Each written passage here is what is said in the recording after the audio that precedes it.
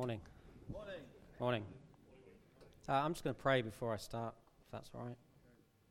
Yeah, Lord Jesus, we thank you that this morning we can come and worship you and praise you and just rest in you and know that we're going to hear from you. We're going to just allow ourselves to know that you really are our true hope and the one that we look to for guidance in life and the one that guides us in life.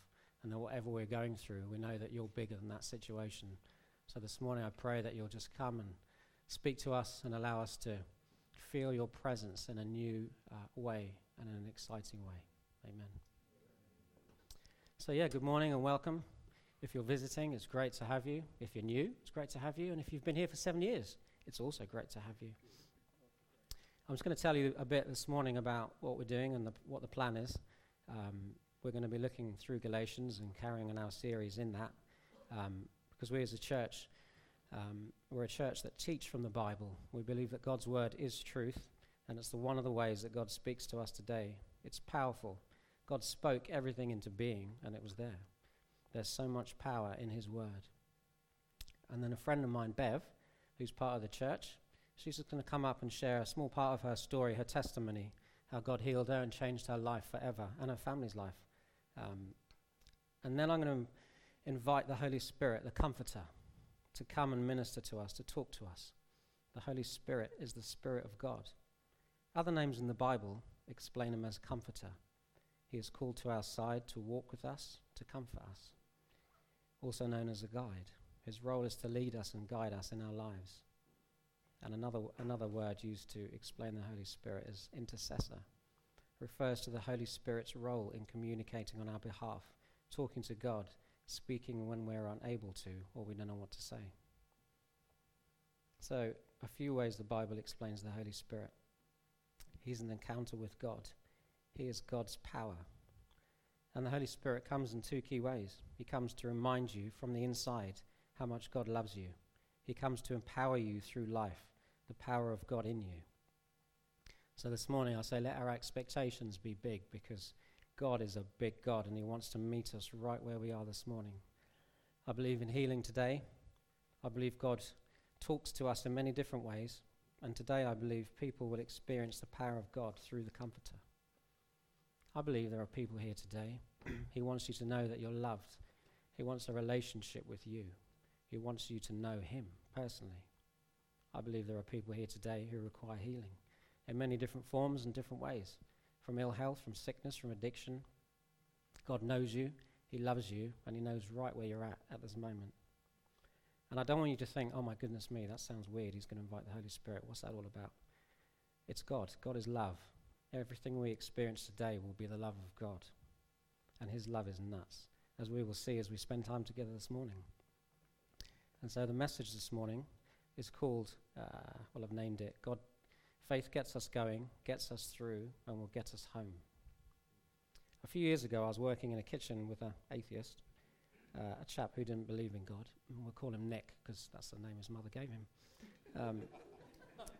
And we would discuss God, we would discuss the Bible, we'd just talk about things of who God is. And often Nick would just say to me, what? I don't really get it. I don't know what you're saying. I just don't get it. And then a church I belonged to at the time, they used to have men's breakfast once a month where they'd invite an influential Christian, whether it was in science and politics and sport, whatever it was. And this particular time, it was a scientist high up in the science world. He was sharing his story about being a Christian and being a scientist. And he was in the middle of Russia and just the stuff that happened in his life. So I thought, Nick likes science. He's that sort of guy. Let's invite him. So we went along one Saturday morning. And the scientist's talking, and I'm looking at Nick, and I'm thinking, oh my goodness, this is so dull. Look at his face, he's just so uninterested. And then I heard God in me. I felt an impression. When you know something's real, you fall over, you hurt your knee, you know you've hurt your knee. I just knew that I'd heard from God because God said, you've done your bit, let me do my bit. And as I heard him say that, all the anxiety and the anxiousness I was feeling, it just disappeared, and I thought, that must be God. And from that time, I relaxed and actually enjoyed listening to a scientist talking. But on the way home, I just turned to Nick and I said, did you enjoy that? Was that good for you? What? And he was like, oh, it was really good. I loved it. It was really interesting. Thanks for inviting me. And later on the church did a course, which Nick went to, And through that course, Nick became a Christian. He gave his life to Jesus. And a little bit of faith started everything in his life. As he continues to live his life with God today, he continues to live a life guided by God, and he remembers where his life started, with God. With God, coming to where he was, having done nothing. He did nothing at all. And in our Bible passage this morning, we are looking at faith. Like Nick, got a little faith in God, and bam, his life changed, and continues to change day in, day out. So we're looking at Galatians, and Paul's writing to the church in Galatia, modern-day Turkey, and he's really angry. He's not happy at all. And there's a story in the Bible where Jesus walks into the temple, his father's house, and he has a righteous anger because there's people doing things in there that they shouldn't be, and he's flipping tables over, and he's just really angry, really angry. And I see that in Paul as he writes this letter. He's furious. There are Jewish teachers spreading a false gospel, deviating from the truth, the true word of God. They are basically calling Paul a liar and saying you have to do things to get right with God, where Paul is saying Jesus has done it all. We don't need to do anything, works or faith. So we're reading Galatians 3, 1-6. I'm going to do it in the Amplified Bible, which is like a paraphrase slightly. And it says this: "O you foolish and thoughtless and superficial Galatians, who has bewitched you, that you would act like this, to whom right before your very eyes Jesus Christ was publicly portrayed as crucified in the gospel message? This is all I want to ask you. Did you receive the Holy Spirit as a result of obeying the requirements of the law, or was it the result of hearing the message of salvation and with faith believing it? Are you so foolish and senseless? Having begun your new life by faith with the Spirit, are you now being perfected and reaching spiritual maturity by the flesh, that is, by your own works and efforts to keep the law? Have you suffered so many things and experienced so much all for nothing, if indeed it was all for nothing? So then, does he who supplies you with this marvelous Holy Spirit and works miracles among you do it as a result of the works of the law which you perform, or because you believe confidently in the message which you heard with faith, just as Abraham believed God and it was credited to him as righteousness? O you foolish and thoughtless and superficial Galatians, who has bewitched you? Paul's straight in there confronting them like he did with Peter in Galatians 2. He's not messing around. And I was looking at this bit of scripture, and the word bewitched was a word that really stuck out at me because I thought, I've never read that in the Bible before. And I haven't, because it's the only time it's used in the Bible. Paul felt so strongly that what was going on in the church, that he found a word to show how he felt. So a friend of mine, I spent some time with a while ago, and he was just sharing that he had some bad news, and he was angry and upset about this news, so he swore. He used some language that he doesn't normally use to express how he was feeling, and as soon as he said those words, I was like, I understand where you're coming from. I know what you're saying. So bewitched. Paul goes outside of his normal vocabulary to find a word to describe how he's feeling. And the word isn't used anywhere else. And when it is used in daily life, I think it's used in the bad sense. So what does it mean? Well, some of the words associated with bewitched are lies, deception, false promises. It's a word related to magic spells and sorcery and the demonic. So it's a pretty serious word. It's not a flimsical word. It's a real in-your-face, hard word. And it's only used once. And it's not aimed at people who don't believe in God. It's aimed at Christians, church-goers, believers. It's like they have been bewitched, not by magic spells or sorcery, but by false doctrine. Why would they be bewitched? Why were they, and why are we susceptible to that today? In all ages of the church, there has been bewitched believers, and that continues today. Because we have an enemy. The Bible calls him the devil, or the accuser. He's the father of lies. Now, most people have heard of Oprah Winfrey. She's a chat show host in America, and she interviews everyone that's famous, I think. Famous politicians, film stars, sports stars, even famous celebrity pastors. And in one of her interviews with a really known, well leader in the church, Oprah Winfrey asked this question to this really well-known and respected pastor. Is it only through Jesus Christ that I can get to heaven? Which the answer is yes.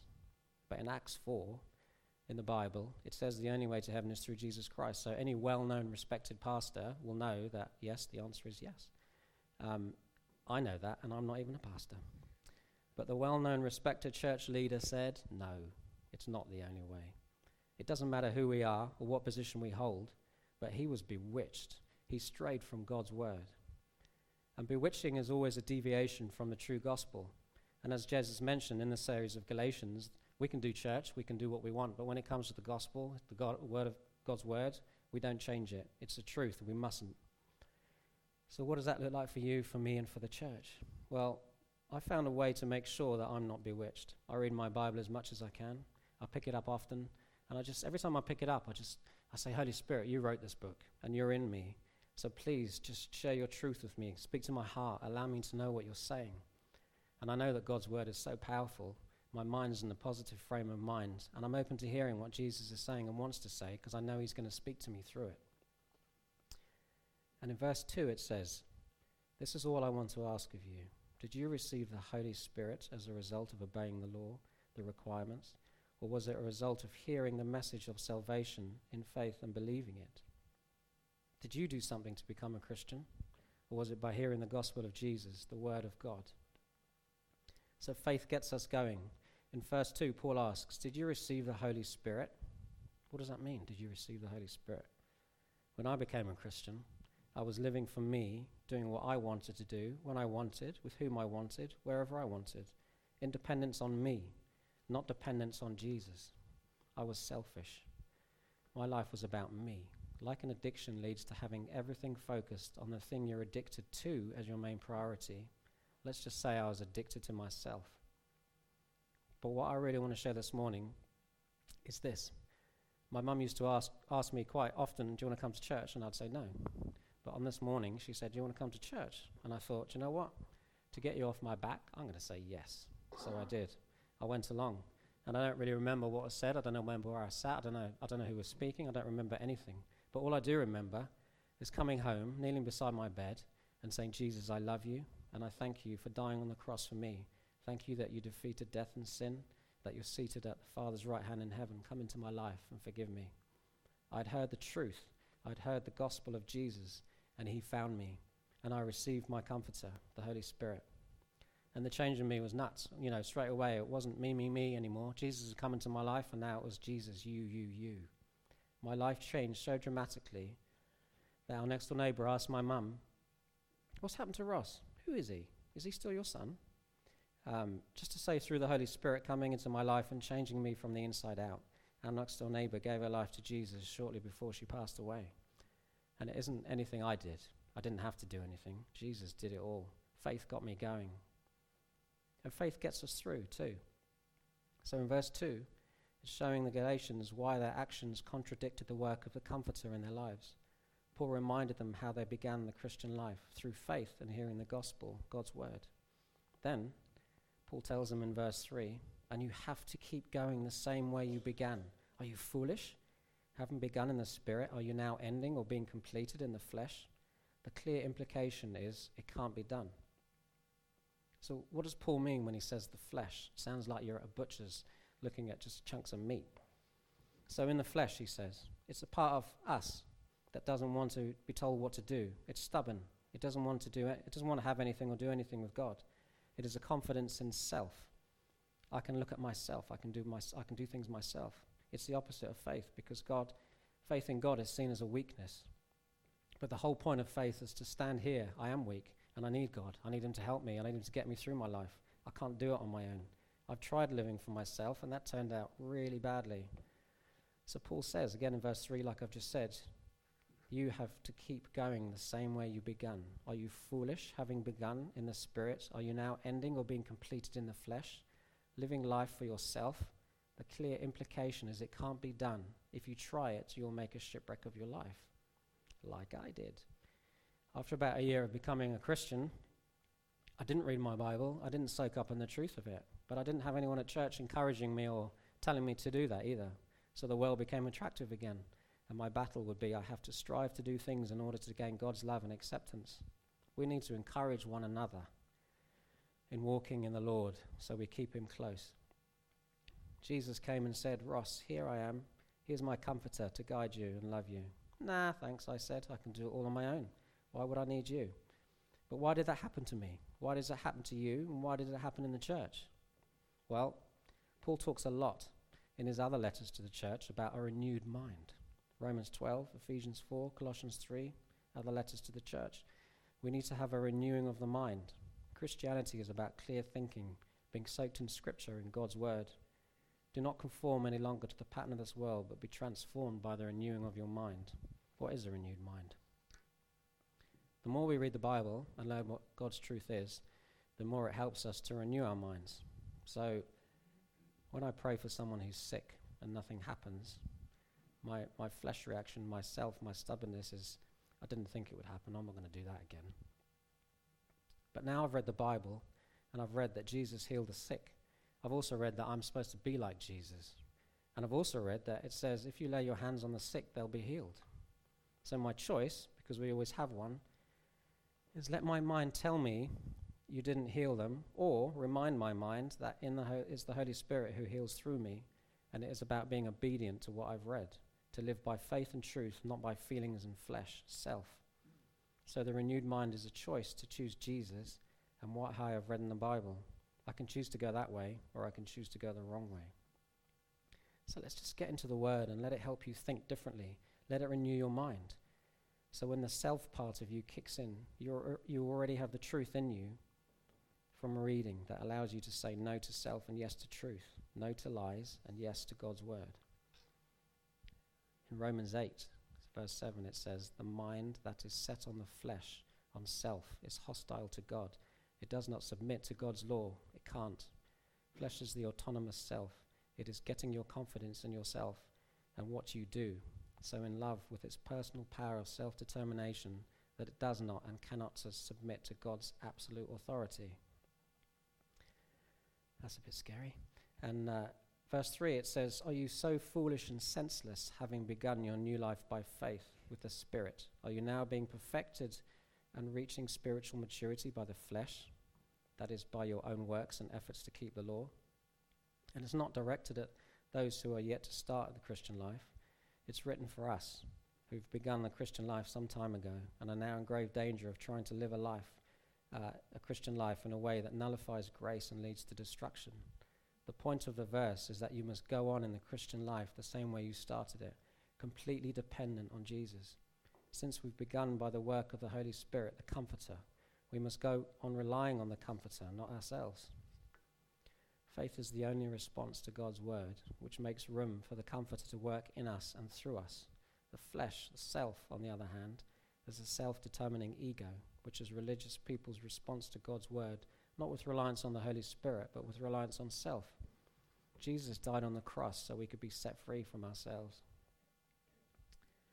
And we've looked at how faith gets us going and gets us through by reading God's Word and focusing on Him. But how does it get us home? In verse 4, Paul says, have you suffered so many things and experienced so much all for nothing, if indeed it was all for nothing? Have all your experiences been in vain? It wasn't all for nothing. Faith will get you home, because God is faithful and He won't abandon us.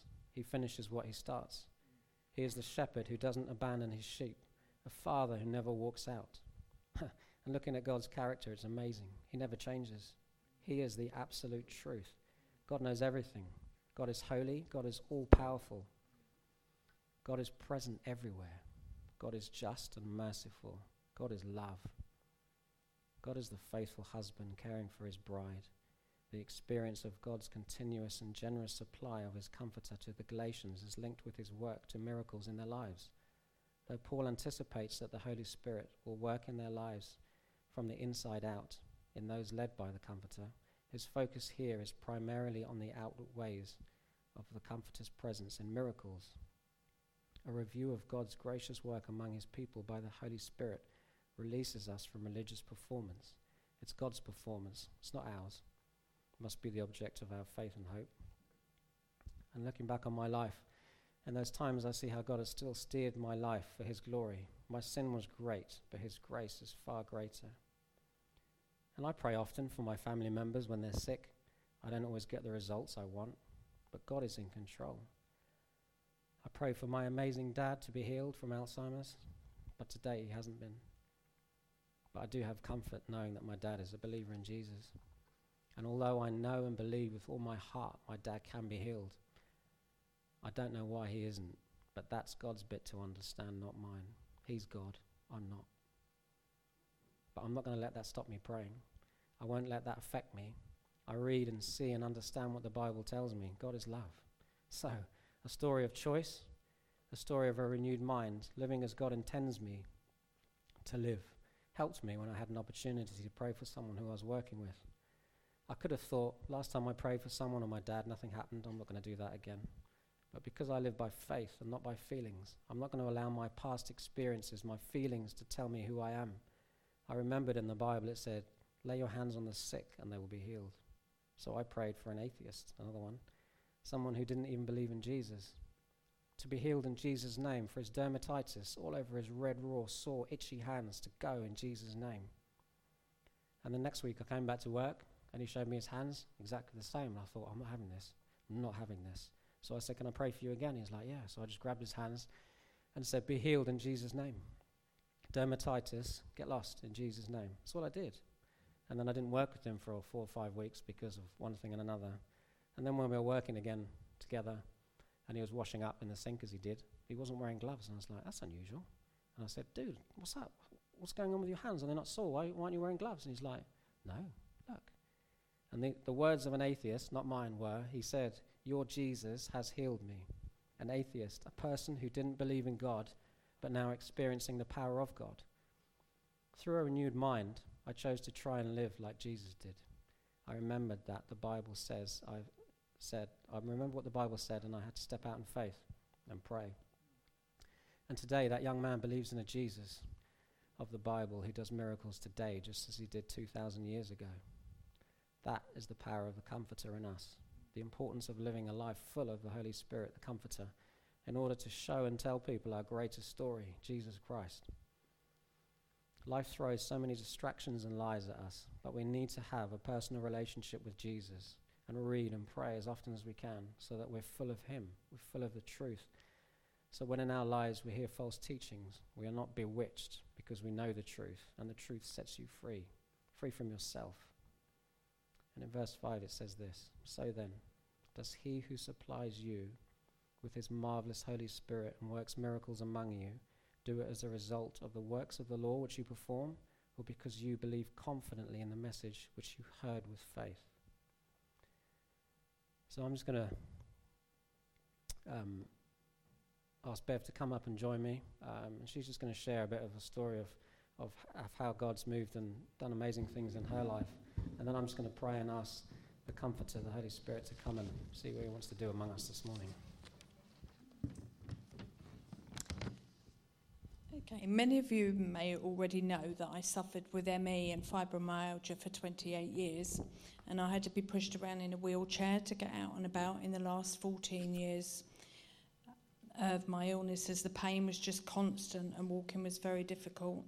It was only in the last 10 months that I've actually been able to come to church. One of my worst symptoms was brain fog, where I just couldn't cope with noise, conversation, light.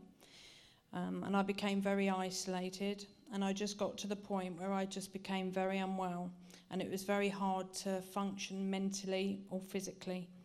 Life was a real struggle. I spent a lot of my days just in bed and very often in a darkened room. And I got to the point where my doctor and consultant had given up on me and just said, basically, you have to learn to live with it.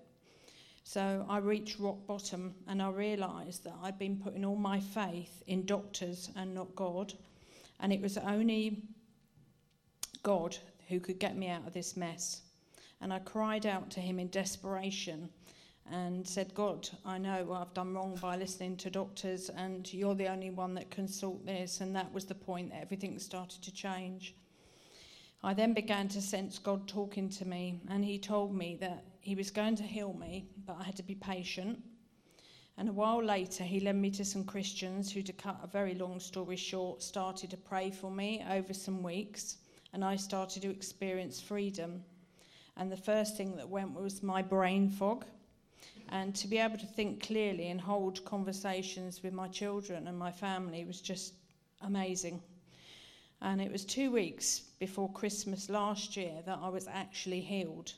of ME and fibromyalgia. Someone prayed and I felt a tingling go through my body from the top of my head right through to my toes, and I knew immediately that something had changed and I was healed.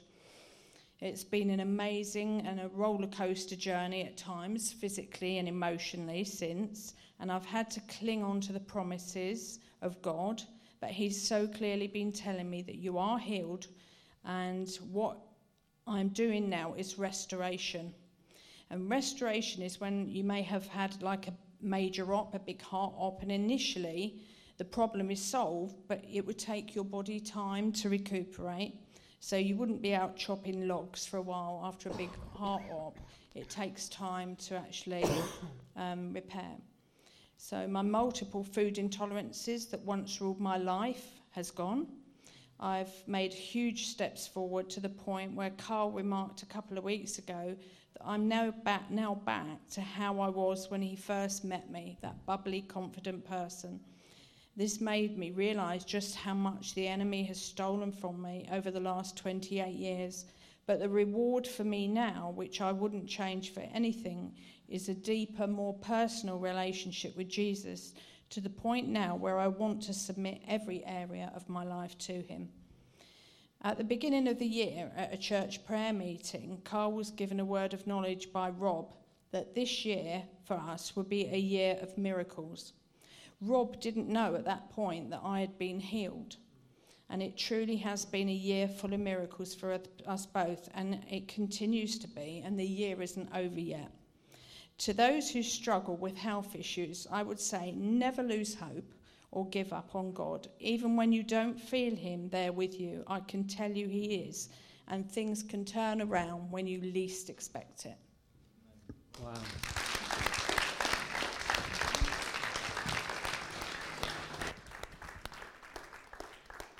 Thanks, Bev. That's great. That's really encouraging. The power of God is incredible.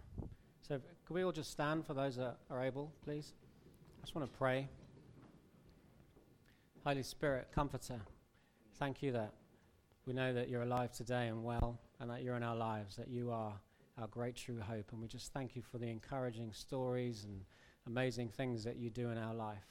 And we just pray, Holy Spirit, Comforter, come now and just fill this place with you. Allow us to experience you in many different ways. We just thank you that you love us and that you were made for us and to work in us. So just come, Holy Spirit, and have your way, I pray.